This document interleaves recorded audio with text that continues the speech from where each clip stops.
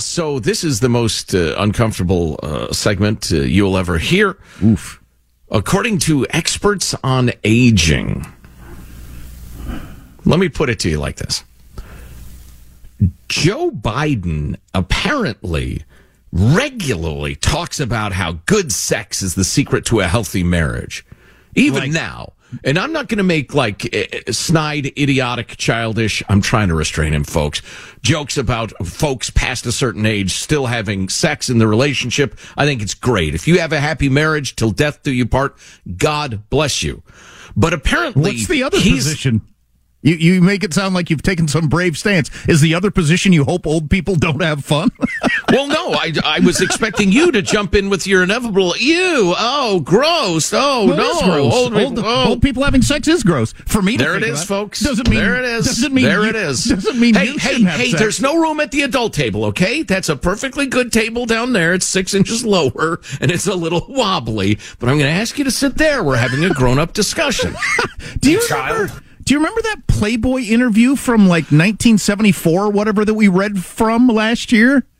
With a young Joe Biden talking about how sexy his wife was and how great the sex was and everything. It was weird. His late wife. Yeah.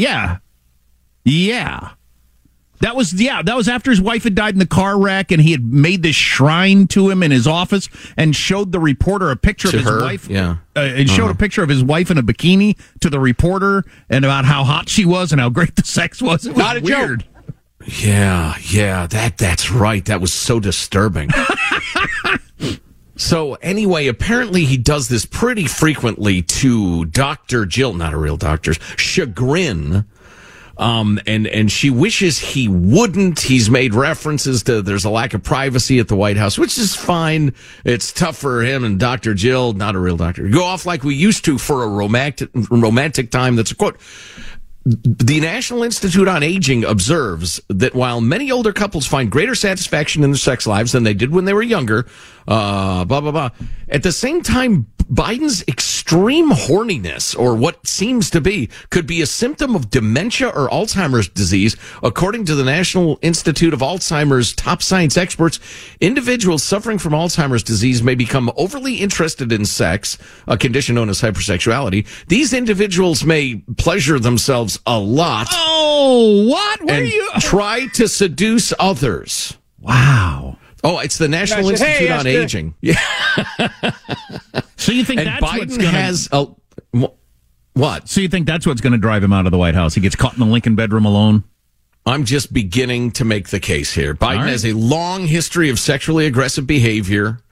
NIA experts have certain steps that they recommend you take, but the hair sniffing, hug giving to the point that people are totally uncomfortable. I'm looking at a picture right now of when my distant cousin Ash Carter was installed as the Secretary of Defense. I don't know if you remember this. Joe Biden came up behind his wife and was sniffing her hair and had his hands on her shoulders and all. I'm looking at it right now. So creepy. So uncomfortable. This is the worst segment you've ever done. It is not a joke. Accusing the president of being some sort of wild sexual beast. It's another brick in the wall, my friend. And here's the deal. Now, I've tried to emphasize this. The reason I'm so certain Biden will not be on the ballot in November is not how it is right now, although how it is right now is damn close to bad enough. It's the trend line. The trend line is not going to change. It might flatten slightly, but it is not going to uptrend. There is zero chance of an uptrend. And by 5 months from now, the guy's going to be completely incoherent.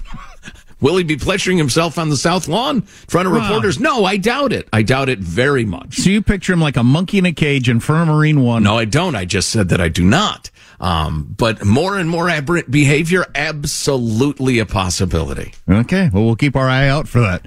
Katie's got her headlines And by the way, I got hairy legs. Yeah, Katie's got her headlines next. Armstrong and Getty.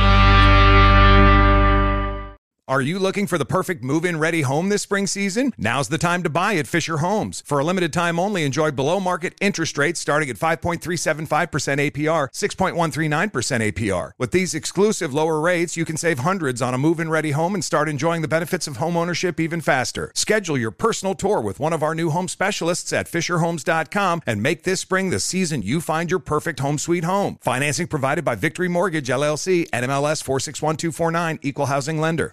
This episode brought to you by 20th Century Studios' Kingdom of the Planet of the Apes. Director Wes Ball breathes new life into the epic franchise. As a ruthless king attempts to build his empire at the expense of the remaining human race, a young ape begins a journey to fight for a future for apes and humans alike. Kingdom of the Planet of the Apes. Enter the kingdom in IMAX, now playing, and theaters everywhere. Get tickets now.